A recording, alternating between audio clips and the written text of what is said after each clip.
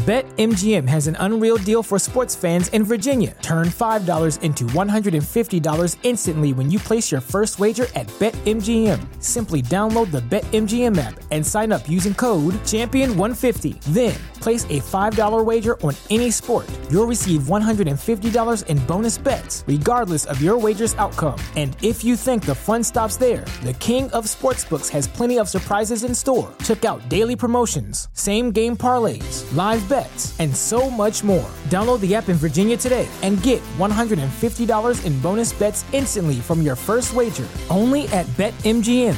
BetMGM and GameSense remind you to play responsibly. See BetMGM.com for terms. 21 plus only. Virginia only. New customer offer. Subject to eligibility requirements. Rewards are non-withdrawable bonus bets that expire in 7 days. Please gamble responsibly. Gambling problem? Call 1-800-GAMBLER. Promotional offer not available in Washington, D.C. $5,000. That's the average amount of money people in the U.S. are now spending on gas in a year. $5,000. That's crazy. If you drive, you have to download Upside, the free app that gives you cash back every time you get gas. That's right. You can earn real cash back with Upside just by buying the gas you're already buying. You can literally start earning cash back today. I use Upside every time I fill up, and I've already made around $300. You're putting gas in your car anyway. Why not get real cash back? If you like free money, download Upside. I'm saving the cash I earn from using Upside to help pay for a vacation later this year. Download the free Upside app now to earn cash back every time you buy gas. Use promo code GAME to get an extra 25 cents per gallon on your first tank. You can cash out anytime right to your bank, PayPal, or a gift card for Amazon and other brands. Just download the free Upside app and use promo code GAME for a 25 cents per gallon bonus on your first tank. That's code GAME for a 25 cents per gallon bonus.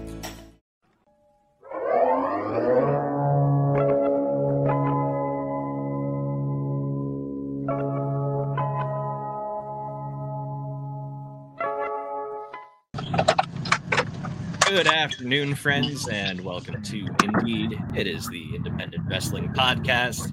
I'm Mike Hamley, here as always to talk some independent wrestling with you and my co-host, Righteous Reg, and our favorite people from all around the world of independent wrestling.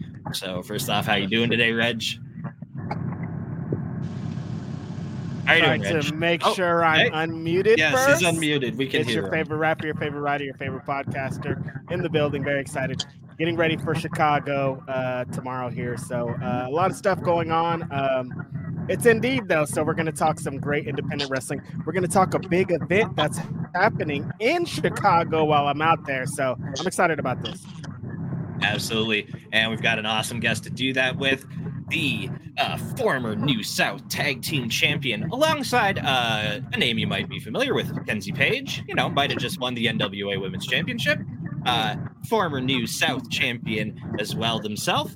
And right here to talk some Big Gay Brunch with us, amongst other things, we've got Dillon McQueen. How are you doing today, Dillon? Hey, I'm doing good. And might I add, Kenzie Page just snapped Camille's over 800-day plus streak as the NWA World Women's Champion and became the World Women's Champion. And I will say 2 weeks before that, I snapped her streak as 483-day New South Champion. 400 Drake cashed in on me, but whatever. Yeah, we won't talk about Hunter Drake cashing in.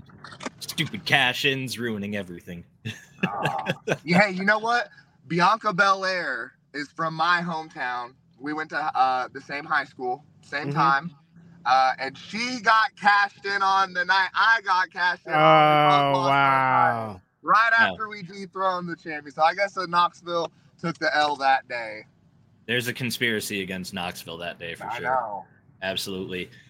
So before we get into talking Big Gay Brunch, before we get into talking, before we even get into Big Gay Brunch, I'd love to get in, want to get into your history a little bit. I'm sure there's some people tuning in that this might be their first time hearing about Dillon McQueen, but wanted to get an update from you. How are you doing? I know you had some recent poison ivy troubles, and you've been posting about it. Poison ivy, Dillon. How did you get into this mess? So, what a lot of people do not know is in my day job, I am a makeup artist for MAC Cosmetics, but my main day job is I cut down trees. So, I got into a lot of poison ivy. It's almost completely gone, but I went to the hospital twice, 2 rounds of steroid shots. They said it was the worst case they'd ever seen, and it was definitely the worst that I'd ever seen. Yeah, but we're on the mend. Yeah. It was insane. It looked like your legs looked like they just had like camouflage between like normal skin and just the most insane irritation I've ever seen. But like Mystique from X-Men, but her powers failed. Yeah. If only you could have been any wrestler at any time. I know. I'd be me right now. Hey, there we go. Not changing a thing. All right. So again, you're on Big Gay Brunch this weekend, but before we get to talking about Big Gay Brunch, I wanted to talk to you a little bit about your background. To start at the same place everyone starts at, and that is, of course, when did you find your way to wrestling, like as a fan, and how did that land you all the way at training at the Nightmare Factory with Cody Rhodes and QT Marshall? Yes. So, wrestling, I had a very tumultuous childhood. My mom was a drug addict. A lot of people know my story. My mom was a drug addict, sold everything I had for crack. She'd lock herself in the bathroom for 8 hours at a time. And I was just a kid, and, I didn't really know how to cope with that. And wrestling was something I was never allowed to watch as a kid. And I remember one morning she was doing her thing in the bathroom, getting high, and I was watching Yu-Gi-Oh! Is my favorite show, Saturday morning cartoons. And I went to go make something to eat, and I left the TV on. And that was when WWE was doing the Bottom Line. It was like the weekly recap of what happened in wrestling. And I remember Randy Orton come out for the first time, and I was like, oh my God, look at this man. Who is that? And he had just beat Chris Benoit at SummerSlam. Redacted. And just had Triple H turn on him, and he was going to hand the heavyweight championship back to Triple H. And as soon as it touched his hands, he held onto the belt and he spit in his face. And I thought, what just happened? What just happened? I was completely lost in the moment. That never stopped. Every time I watched wrestling, it was like, what is going on? And for what was happening to me externally in my life, I completely faded away from. And I started watching Monday Night Raw. The first thing I saw was Chris Jericho's highlight reel, and it was just insane, this charisma pouring out of this man. And I thought, wow, how is he so brave to be so brash and so unapologetic? And that's when wrestling changed my life. I was completely hooked. I was sucked in.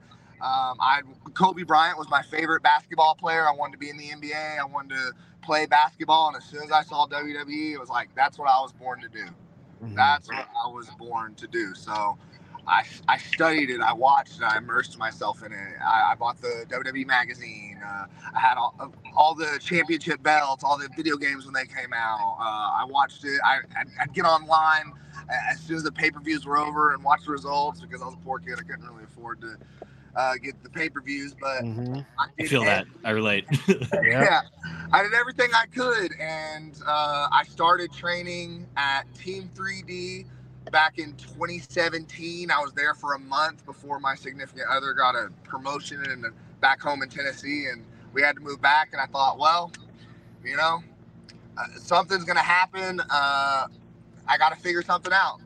So I messaged somebody about wrestling schools, and they said Ricky Morton had a school in Chuckey, Tennessee, and I was excited to go. I love Ricky, but at the time I didn't have reliable transportation, so I didn't really know what I was going to do. And then 2 weeks after I had moved back, they had talked about Dr. Tom and Kane opening a school in Knoxville, Tennessee, and I went, I learned, I was in Dr. Tom's first class, and that man taught me everything there is to know about not just wrestling, but life, about being a man, about being your word, being authentic.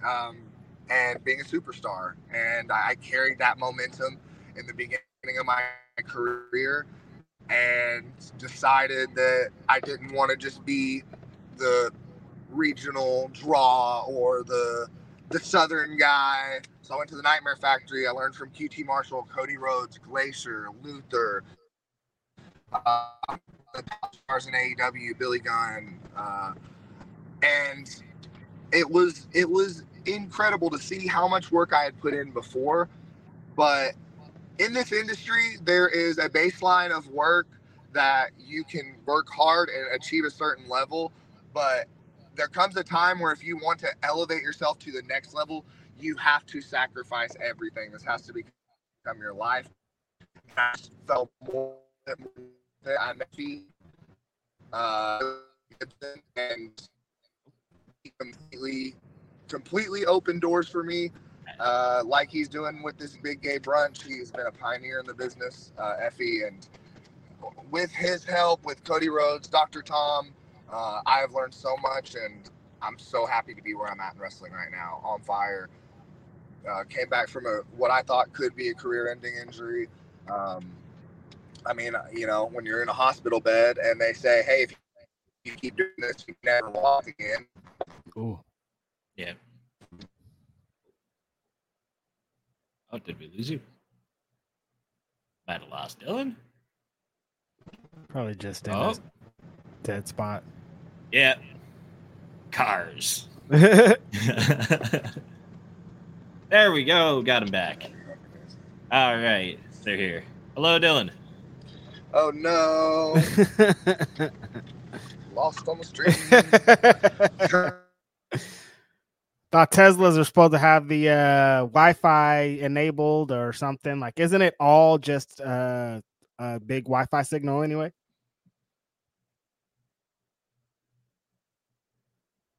See, but we can't hear. All right. Well, we wait for Dylan to get that sorted out. How's your week been, Reg? What have you been up to? Have you been keeping?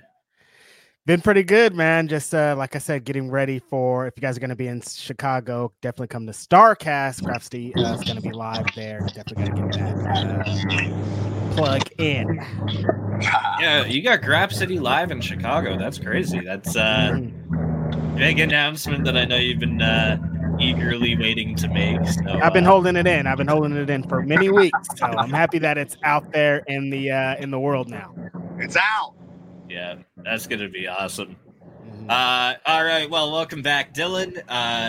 So we were, kind of just getting to, the closing part of kind of your training. You did mention earlier, you didn't want to be known as like the guy from the South. But that being the area that you came up in and, represent, obviously, you see a lot of I'm noticing a lot of interpromotional and interterritorial stuff going on, like a lot of West Coast promotions working with East Coast promotions, stuff like that. But outside of GCW versus New South, I don't see a lot of people really doing stuff with the South necessarily. And I just want to know, why is everyone overlooking the South always? You guys are just stacked full of dope wrestlers, and for some reason, it just keeps getting passed. When you see all these relationships forming between promotions and stuff, there doesn't seem to be a lot of people coming down to the South or bringing the South out of the South. Why is that? So the South is very isolated promotional-wise, and we have so many insane hidden gems that just don't get to travel, don't get the visibility. I think that, especially on networks like IWTV, there are a lot of promotions that get pushed, and there's a lot of promotions that cluster up in the Northeast that have the fortunateness of having some of the most marketed wrestlers in independent wrestling in that area, so they don't have to really outsource very much. But the best wrestlers in this country reside in the South. And I will say that over and over, because the nuance of Southern wrestlers, there's such a misconception that Southern wrestling is lazy. Southern wrestling is storytelling, it's nuance, it's, in my mind, I don't have to step into the ring to get you to react. I don't have to. I can touch a microphone. I can give you a look.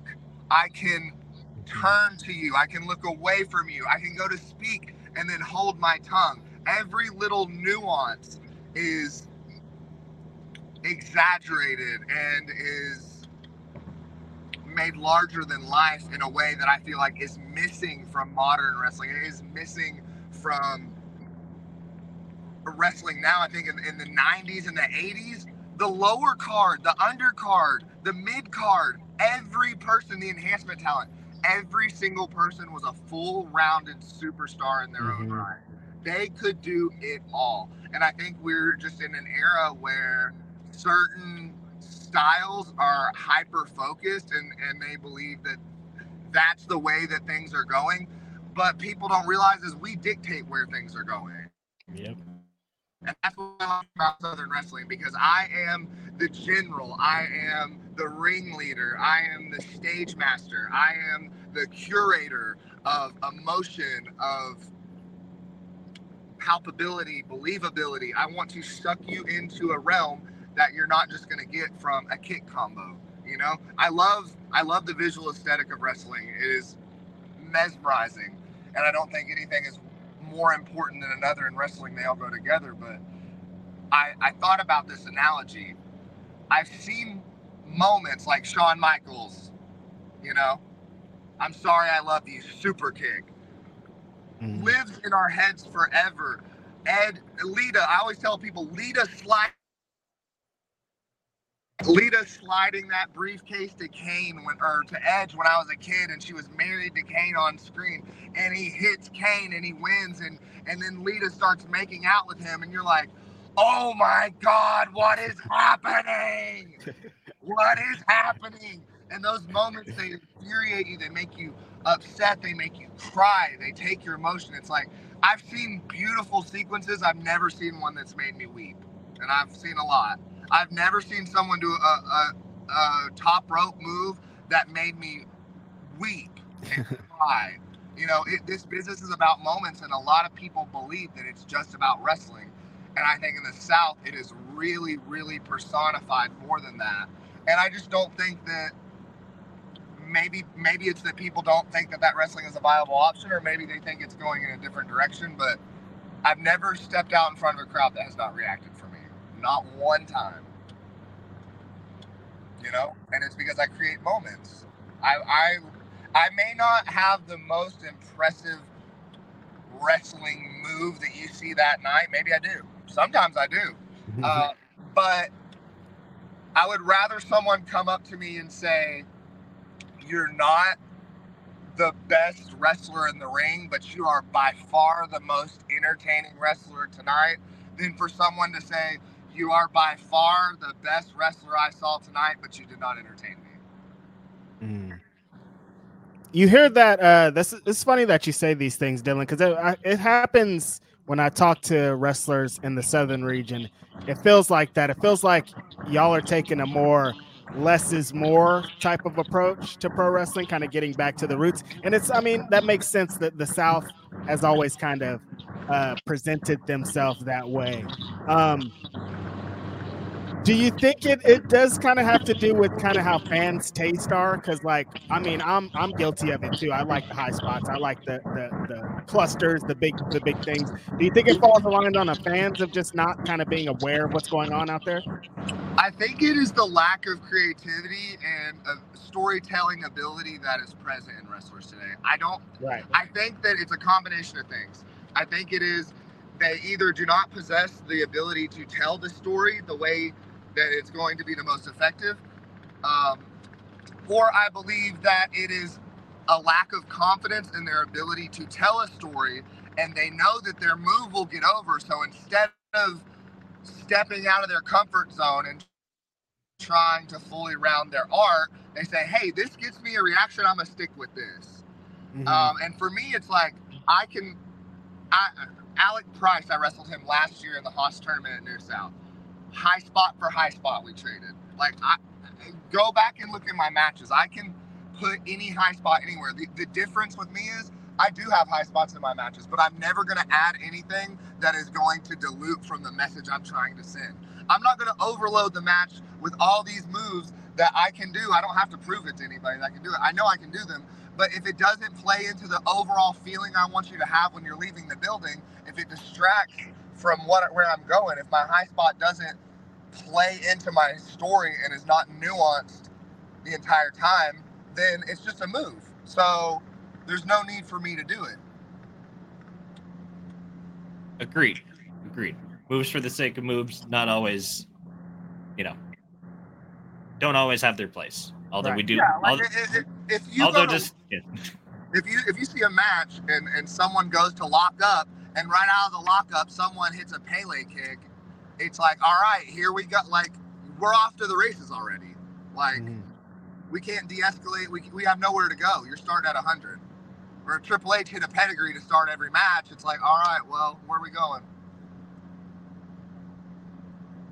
All right, I like it.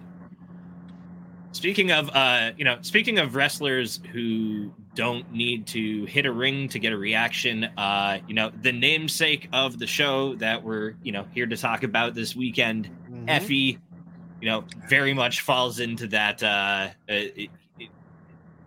Would never need to doesn't need to step into a ring to have your attention, but yeah. So we're here to Big Gay Brunch is coming up on Saturday. Starts at 12 Central Time, and that is live from Chicago, Illinois. It's the largest LGBTQIA+ operated and exclusive wrestling show. Period. And being that representation and inclusivity are so important, that's unquestionable. What has it meant to you to represent the community in wrestling? Both taking part in this event and just everywhere as you are. Crowd Dillon. So this is Effie's Big Gay Brunch is something I'm very, very passionate about. I've been on every one of them except the one in the UK, and then I wasn't on the very first one. But I started on Fight Forever, Effie's Big Gay Block, and I've been on every brunch since.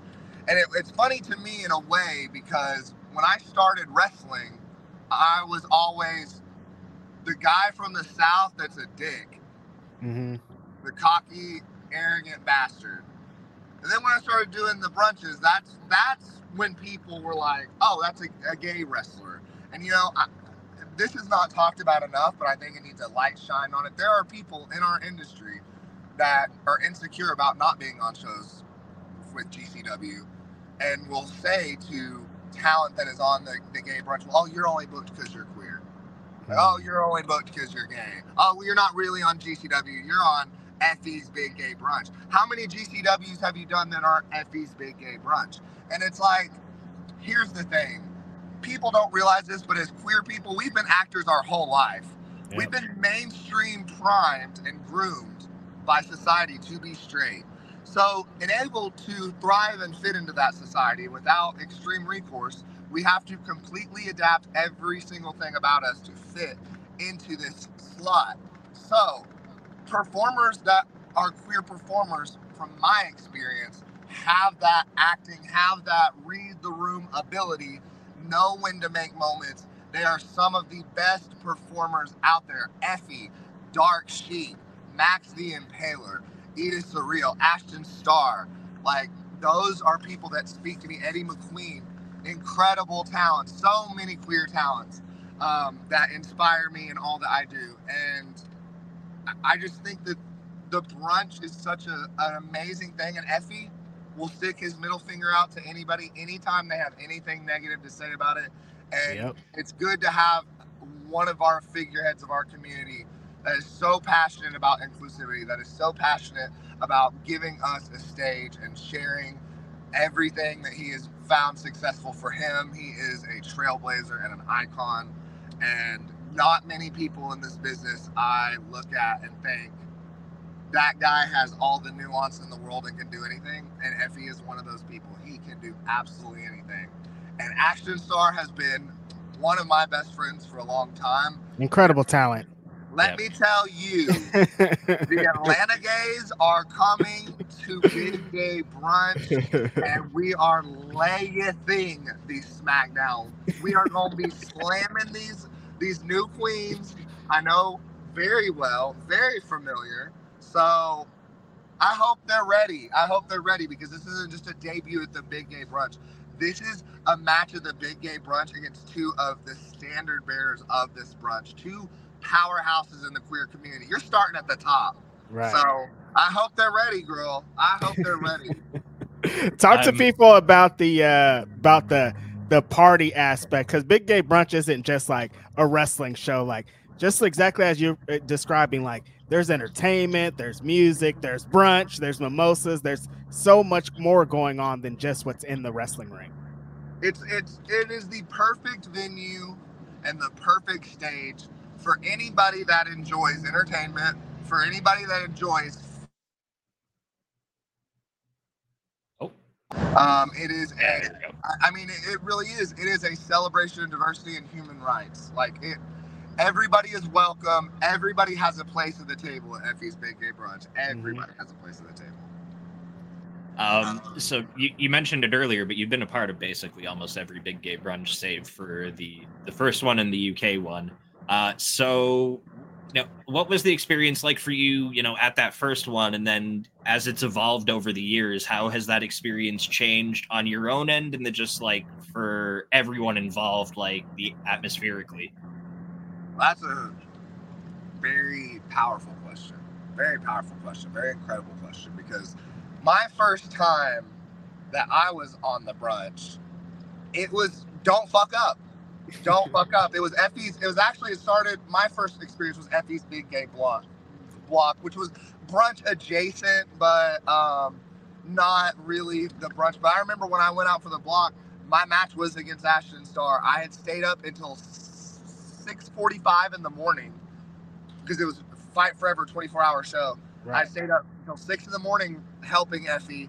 I went back to the hotel and laid down for 1 hour, woke up, got to the venue. Me and Ashton were calling things, forgetting things as the music started playing. I was at the curtain saying, here, and we were changing things. And I remember I stepped into that ring and I thought to myself, I can't remember a single thing in this match. And it's about to start. And then I thought to myself, you have worked your ass off. You have bitched. You have moaned. You have complained. You have cried. You have beat on Effie's door for this opportunity. This is your chance. You belong here. Go show those motherfuckers. Go show everybody. Pardon my language. Go show everybody. You're good. Show everyone. Show them who you are, because for me, it was like around that time, people were waking up to me and, oh, wow, you're so, and it's like, I've been that bitch. Right. And I wanted everyone to see, oh, he's been that bitch. And when I remember, I was so nervous, and Ashton hit me with a suplex, and then they started chanting, "This is awesome." And I was like, what's happening? Like, I'm in a GCW ring right now. It's 27 degrees in the ring. It's hard as an ice stone slab. And I was forgetting things walking out, and we're getting a "This is awesome" chant. And I'll never forget, I stepped back through the curtain so terrified. And Kerry Awful was the first person there. And he said, "That was brilliant." And he looked at me and he said, "You are everything that everybody has said you are." And Dark Sheik walked up right next to us, and she goes, "Really? We have to follow that?" And that was such a validating moment for me. And as it has evolved to take a more senior position of someone that's been there, seeing the new talent come in and get their first moment, that has been the most powerful thing. That has been the most powerful thing to me, is watching people that haven't got a voice, that have been killing it on the independents, finally have their moment. Finally show everyone that they're that bitch too.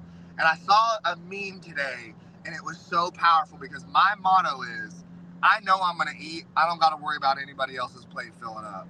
And I saw a meme, and it said, a candle loses nothing from lighting other candles. And I was like, whoa. Right. Yo, I love that. In this part of my career, I'm all about positivity. I'm all about linking arms, and we're all going to get to the top. There is not one. People in wrestling think there's one singular contract from these major promotions. Yep. And only one person can have it. And they have to undercut and step over every single person to get there, and you don't. Just focus on yourself. Be good to people. Be kind to people. Treat everybody. Treat the girl that is selling concessions, the person that is working behind the camera, the person that is calling times, the referees. Treat them like they are the WWE champion and they're about to main event WrestleMania. Like that. Just be good to people. Be good to people. Work your ass off, and you're gonna get there. I love that. That might be one of my favorite messages we've ever had on here. Pretty amazing. Yeah. Pretty great stuff. Hell yeah. So, talking about obviously your own experience with Big Gay Brunch, I want to know, like, have you seen, like a ripple effect in the broader wrestling world since, the inception of it? And, since those, since the early ones? Oh, absolutely. I mean, it's funny as a joke. I don't take it offensive, but I've had, like straight workers or heterosexual workers come up to me and be like, man, I wish I was gay so I could get on that show. Like at first, it was like, oh my, I'll never forget. A guy said to me when I was going to be on Fight Forever at the Nightmare Factory, I won't say who it is, but he said to me, well, I think that's just kind of ridiculous that you guys get a whole hour of just queer people. And what if there was someone that wasn't queer and they're more qualified and they don't get that spot? And I'm thinking to myself, I looked at him and I said, there are 23 other blocks that are not queer. 23, dude. Yeah. You have 23 chances to get on another one, and I am on one. Mm-hmm. Y'all have your own promotion anyway. It's called Control Your Narrative. Redacted. It's so wild though, because when you were talking earlier about Big Gay Brunch and kind of how the perception is of it, I was thinking of it when they have black wrestling events. They say the same thing, like, what if there was a wrestling show with all white wrestlers? I'm like, what you mean, every other wrestling show that there is? Like every wrestling show? Like most wrestling shows? Yeah. What do you mean, every wrestling show I've ever been to? Like, this 3 hours that's going to be taken away this one time is really going to change the trajectory of pro wrestling? Relax, dude. You saying that makes me think of something that just burned into my mind, and I thought I was doing the right thing, and I just completely got bitch slapped by Billy Starks, who's like my little sister. I love her. She's incredible. But it was Billy Starks versus Alice Crowley, and I was sitting in Gorilla, and the announcer says, the following contest is a ladies match. Yeah. And I got it's a singles match. Just a fucking singles match. I got so furious, and I was like, why does it have to be a ladies match? Why can't it be a 1980s, dude? What's going on here? I was like, why can't it be a women's match? Why does it have to be a ladies match? And Billy Starks looks at me and goes, why can't it be a wrestling match? Yeah, like literally that's that's the bucket that's the bucket I fall in. It's Charlie Evans's tweets really kind of set me on that path of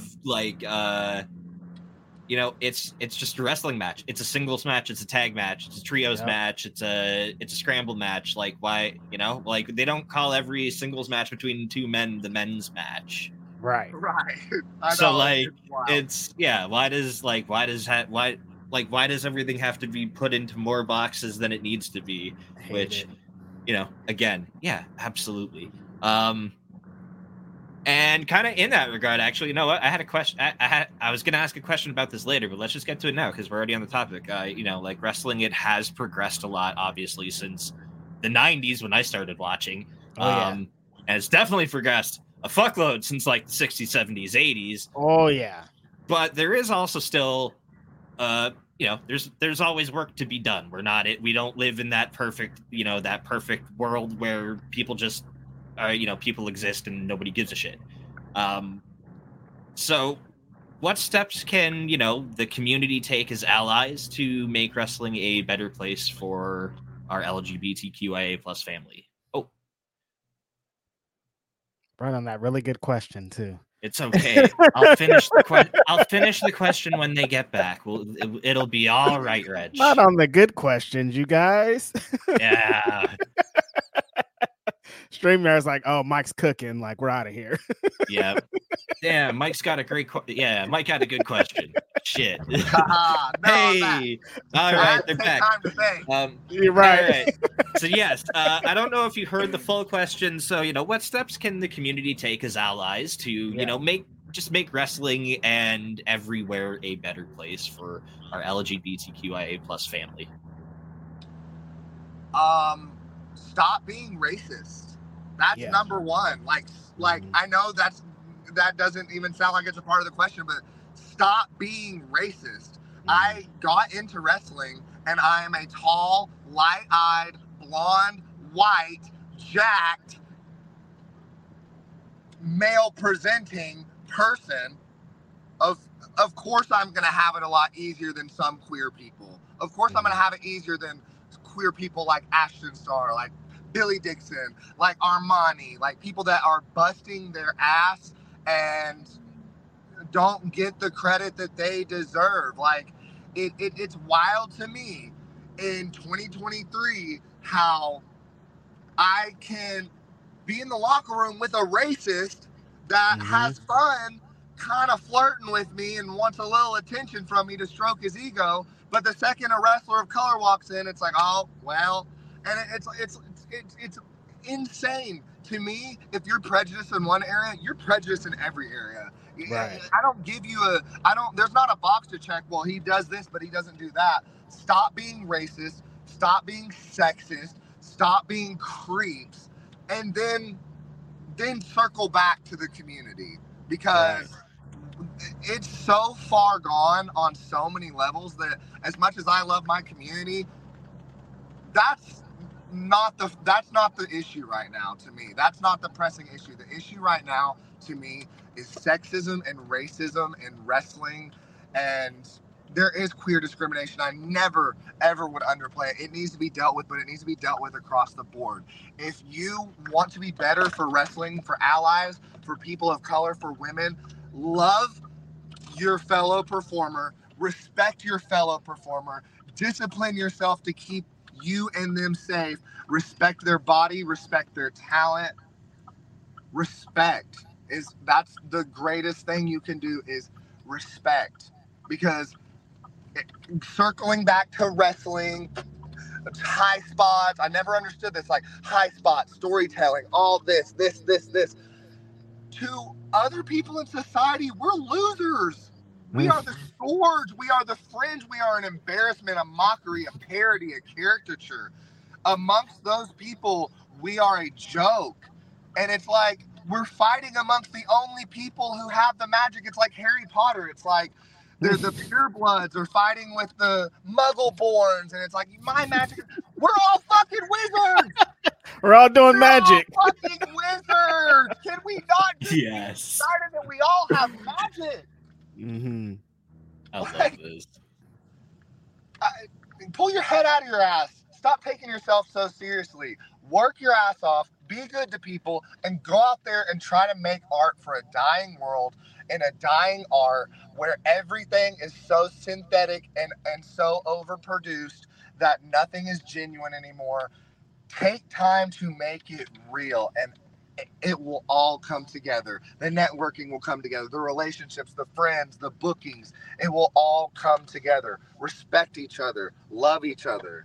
It's not that serious. Dillon McQueen is out here cooking y'all ass today. Listen up. You're getting a lesson. These are lessons that need to be learned. They need to be heard. There's so much of this still prevalent in wrestling. Like, yeah, we have gotten to a really great place. I'm excited about a lot, but there's still just so much 1980s bullshit going on in these locker rooms, and we need to stop it. Here's the thing, and being trans is like, this is a whole nother story. Whatever you believe, whatever you think, whatever. If in my mind, I feel that I am not connected to my body, and I feel that my connection lies elsewhere. Let me live. Right. It don't affect you. It does not affect you whatsoever. I should not. The trans police are like, oh, well, you came out as trans. When are you transitioning? What I am in my being, I know. I don't have to have that. At this time, I don't need my physical body to reflect that, because I mentally know who I am, and that's good enough for me. And if someone else wants to transition and they feel like they have to do that, I am in so much support of them. But I think that everyone's journey is their own. Just support people. It's like someone saying they want to buy an Oculus. Just support them. We get it. It ain't real. Like, I mean, not to make the comparison. It's not real. It's very real. But we get it that it's not something you're used to. You might be afraid of altered reality, or okay, let me live, bruh. Like, just let people live. Let people live. I mean, we're all in a car going 1,000 miles an hour headed towards a brick wall. Everyone's arguing over where they're going to sit. Y'all, just take a breath. Let's enjoy wrestling. Let's enjoy the magic. Let's respect each other. And let's get this brunch. Hell yeah. Hell yeah. And thank you guys. I want to add that. Seriously, thank you guys so much for every single thing that you do, because every single person that loves wrestling pushes it forward and is putting a hand down to keep it from drowning. And I am so grateful for everybody that loves wrestling. But you guys go above and beyond loving wrestling. You follow wrestling. You create content about wrestling. You immerse yourself in it. You're passionate. You love it. That is what this business needs if it's going to survive, is more people like all of us that love wrestling. Thank you, Dillon. Seriously. Thank you very much. Yeah, seriously. Thank y'all for what you do, because you put your time into this. I'm not paying you to interview me. Like, you guys are putting your time. This is your time. You take it away from your lives that you could be doing anything else, and you love wrestling so much that you can't get away from it, and that is awesome. You don't want to hear how many times a week Reg be just talking about wrestling. I was like, oh my God, you're touching on a point right now. Jeez Louise, I'm exhausted. It's just because I love wrestling so much. It's the only art form, when you think about it, it is the last pure art form that has not been ruined by modern everything. It is still just behind the bullshit, behind the politics, behind the dark side of the ring. To the fan that casually watches on TV, it is still an escape. It is still mesmerizing. It's still a magic show. And it is the greatest thing that has ever happened to me besides my husband. And at the end of the day, it's just 2 wrestlers or 4 wrestlers or 30 wrestlers wrestling. That's it. That's all I want to see. And I want to see some drama in between. Like, it hasn't changed since the 40s, and it's gonna, there's a lot of different elements to it, but at the core of it, it's pro wrestling. Exactly. And there's gonna be a place for Andrade Almas. There's gonna be a place for Ricochet. There's a place for Snitsky's. There's a place for everybody.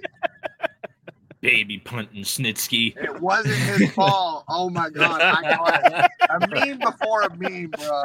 Seriously, yeah. Honestly, Snitsky would have been crazy viral if it wasn't my fault. Wrestling definitely made more memes than anything else before there were memes. Yeah, totally. Oh, absolutely. Like, insane and like, tangent, I guess, but like the contributions to like general like global pop culture that started in like John Cena's theme music and like You Can't See Me, and like the amount of people who know who like John Cena is but have never watched wrestling a day in their life is crazy. It's like Michael Jordan with basketball. Like, there's people who probably never watched basketball who know who Michael Jordan is. Likewise with like, the Cenas of the world.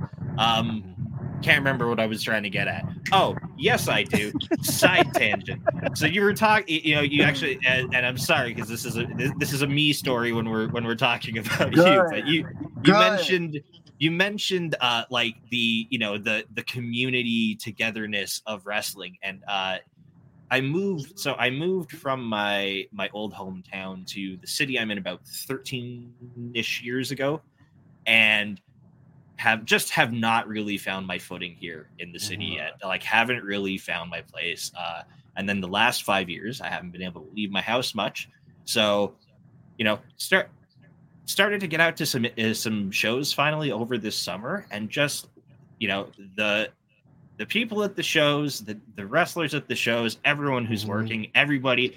It's the closest thing I have. Well, it's the exact same feeling I used to have back at home before I moved, when I would be like at I was big. I was in touch with like the hardcore punk and like metal music scene, and it's that same like brotherhood, togetherness, community, underground, like, feeling of community. And I came home, like, last show I went to, I came home and I looked at my wife and I was like, that thing I'm always complaining about how I haven't found it since we moved here, I found it finally.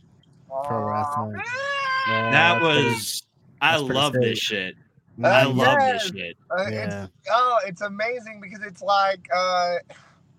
like being gay, okay? It's like you go somewhere and you see a bunch of gay people and you're gay, and it's like, wow, like, I don't know you guys, but I have some kind of connection to you. Except in wrestling, you don't feel like everyone's going to steal your hot husband. So.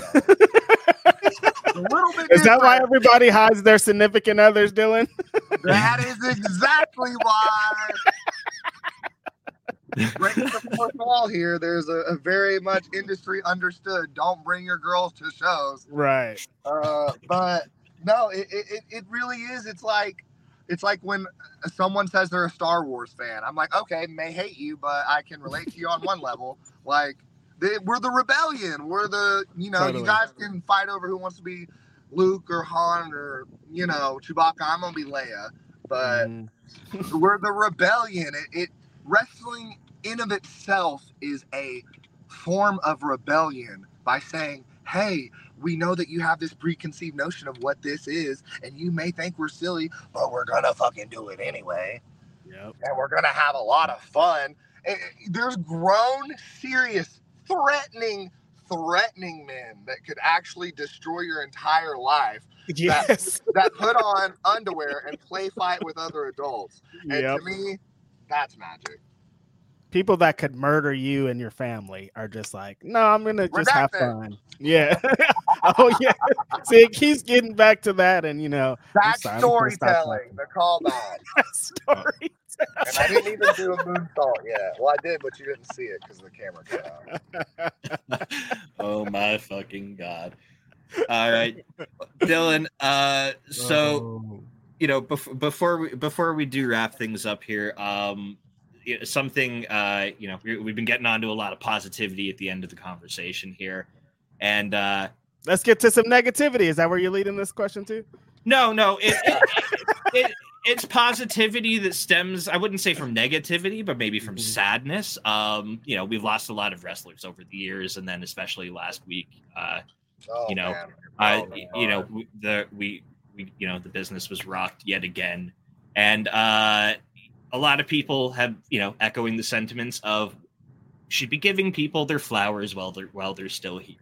Mm-hmm. Yeah. So, while we're on the positivity train, let's give out some flowers. Who do you want to give some flowers to?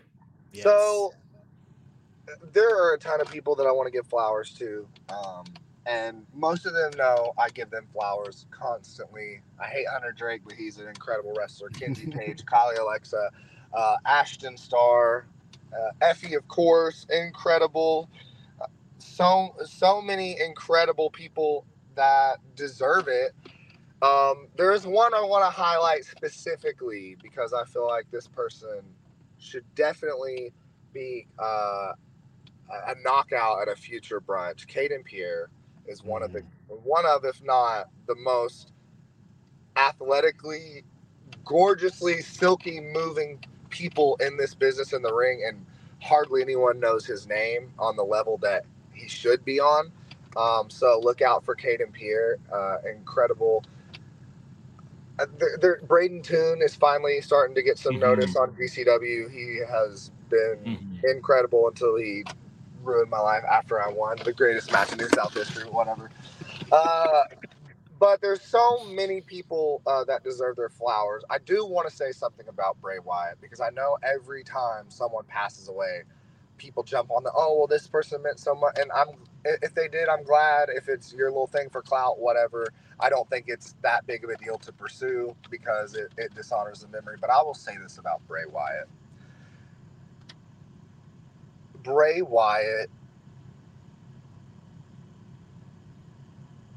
when Bray Wyatt got released from WWE, it was like anybody can be released. That's when it was real. Like, you see all these releases and stuff, and when they let go of Bray Wyatt, who had just been on a crazy tear as a dominant world champion, they had built his lore so much. It was so devastating. And to see him become emotional in the ring when he returned was incredible, because to me, to Jeremy Dillon Dyer, Bray Wyatt was one of, if not the greatest storyteller of my generation. And he, to me, was a vision of an archetype that was dying. He was, to me, the last new superstar. And The Undertaker is the only person that's been able to build a lore the way Bray Wyatt did. And it seemed as though his style of entertainment, his subgenre, was going to leave with him. But Bray Wyatt really, in a way that was reminiscent of The Undertaker, but also in a way that was completely different, totally fresh, totally invigorating. It hurt me in my soul when he passed, because he truly was one of my all-time favorites. And I think that I am fortunate enough to get to say that a lot of people can say that, and when they're echoing their thoughts of Bray Wyatt, they're 100% genuine, because he touched so many people. And Terry Funk as well. I would sit with Dr. Tom, and Terry Funk, obviously very close to Tom, and I've digested so much of Terry Funk's film. Incredible entertainer. Legend, one of the greatest of all time. I will be honest and say, for me, I appreciated his art. I never really connected with him as a wrestler. I appreciated what he did. But Bray Wyatt, that's someone that I grew up with. That's somebody that I wasn't around during the Funksters time. I didn't get to watch that as it happened. I watched Bray Wyatt unfold, and I just remember being like, wow, his art inspires mine so much. And all our time is limited. Everything that we have will be washed away. It'll be nothing. Everything that you worry about, everything that you do, your accolades. In 5,000 years, if wrestling's still around, no one's going to know who Effie is. No one's going to know who I am, Hulk Hogan, probably. Like, it'll all be washed away. So why are we being so hard to each other? Love each other. Remember, we all have magic. Let's all treat each other well. Let's all work hard, because you ain't going to get there without hard work. And let's all give each other our flowers now. The last thing I'll leave you with, and this is one of the most powerful things I was ever told. I compliment people all the time, and people think I'm disingenuous, which is sad that we live in a world where we're so conditioned to people using us and manipulating us that when someone's genuine, it seems off kilter. But a woman told me one time, if you see something nice about somebody and you don't say it, it's like wrapping a present and not sending it. And it was so powerful to me. So when I see someone, first wrestling show I ever did, a girl came up to me and said, "Hey, are you the guy from the vegan cafe?" And I had worked there. And I said, "Yeah." And she said, "I want you to know I cried for 20 minutes because you said my eyebrows looked good." And I had felt like dog shit, and I hadn't had a compliment in the last, I couldn't remember. She said, "And I knew that was you as soon as I saw you." At a wrestling show, what you do matters. What you do has impact. Just be impactful in the right way. Wow. Damn, Dylan, you've been. We could write a book off of your interview today. honestly. You've been so fantastic to talk to. Happy to have you back on the show anytime. Definitely. Please. Everybody, please tune in. Effie's Big Gay Brunch 7. It's happening this Saturday, 12 p.m. Central Time. Got Dillon McQueen teaming with Ashton Starr to take on Finesse and fellow Canadian homie and guess what? Fellow Canadian, my favorite wrestler, Kenny Omega, when he watched my dark match, I came back to the curtain and he said, I love your gimmick. So that's a fellow Canadian that I can give props to. But Mr. Mays and Finesse, no. Wrong one. And little sweet Dillon McQueen, inspirational, honey. I'm going to leave that with my mimosa and my mans while I go beat the dog snot out of these little girls. They're going to be bald because I'm going to be bald dragging them, dog walking them, all of it. So you and Ashton aren't coming to play. It's not a joke to y'all? No, ma'am. Nope. Oh, man. Please. No gender neutral, ma'am. Yeah, no, I get it. Please. No offense over here. Yeah, ma'am, no offense over here. Please send Alex Mays back to Canada in one piece. This is all I ask. I will. Dillon, where can everyone find you at? Plug all your shit, whatever you got going on. Tell them all of it. Dillon McQueen on Twitter, because I was able to get the handle. The Dillon McQueen on Instagram. You can find me on Facebook. And you can find me on TikTok. I'm actually starting a TikTok with my husband, Kismet Kings. And we might be off to a cute little start, 37,000 followers, whatever. Yeah, you can find me on social media. You can find me in your dreams. You can find me on the eyes of a child, the dew on a morning flower. I'm everywhere. I'm here with you. But Finesse and Mays, I'm coming for that ass. Amazing. All right, Reg, what do you got coming up? I know you got a big week too.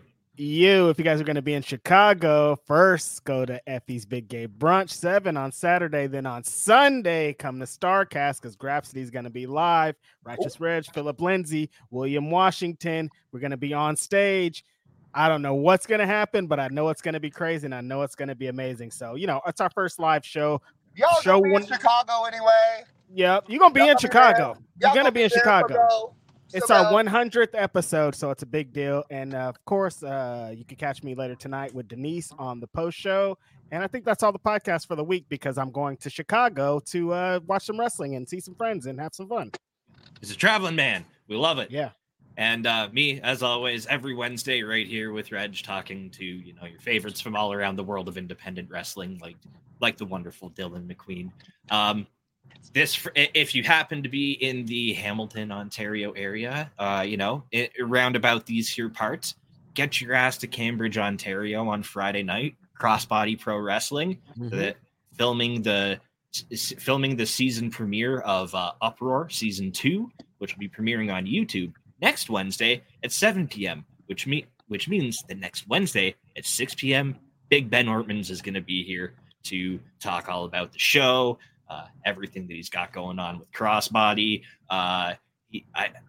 He also owes me one overhand chop, so I'm gonna die.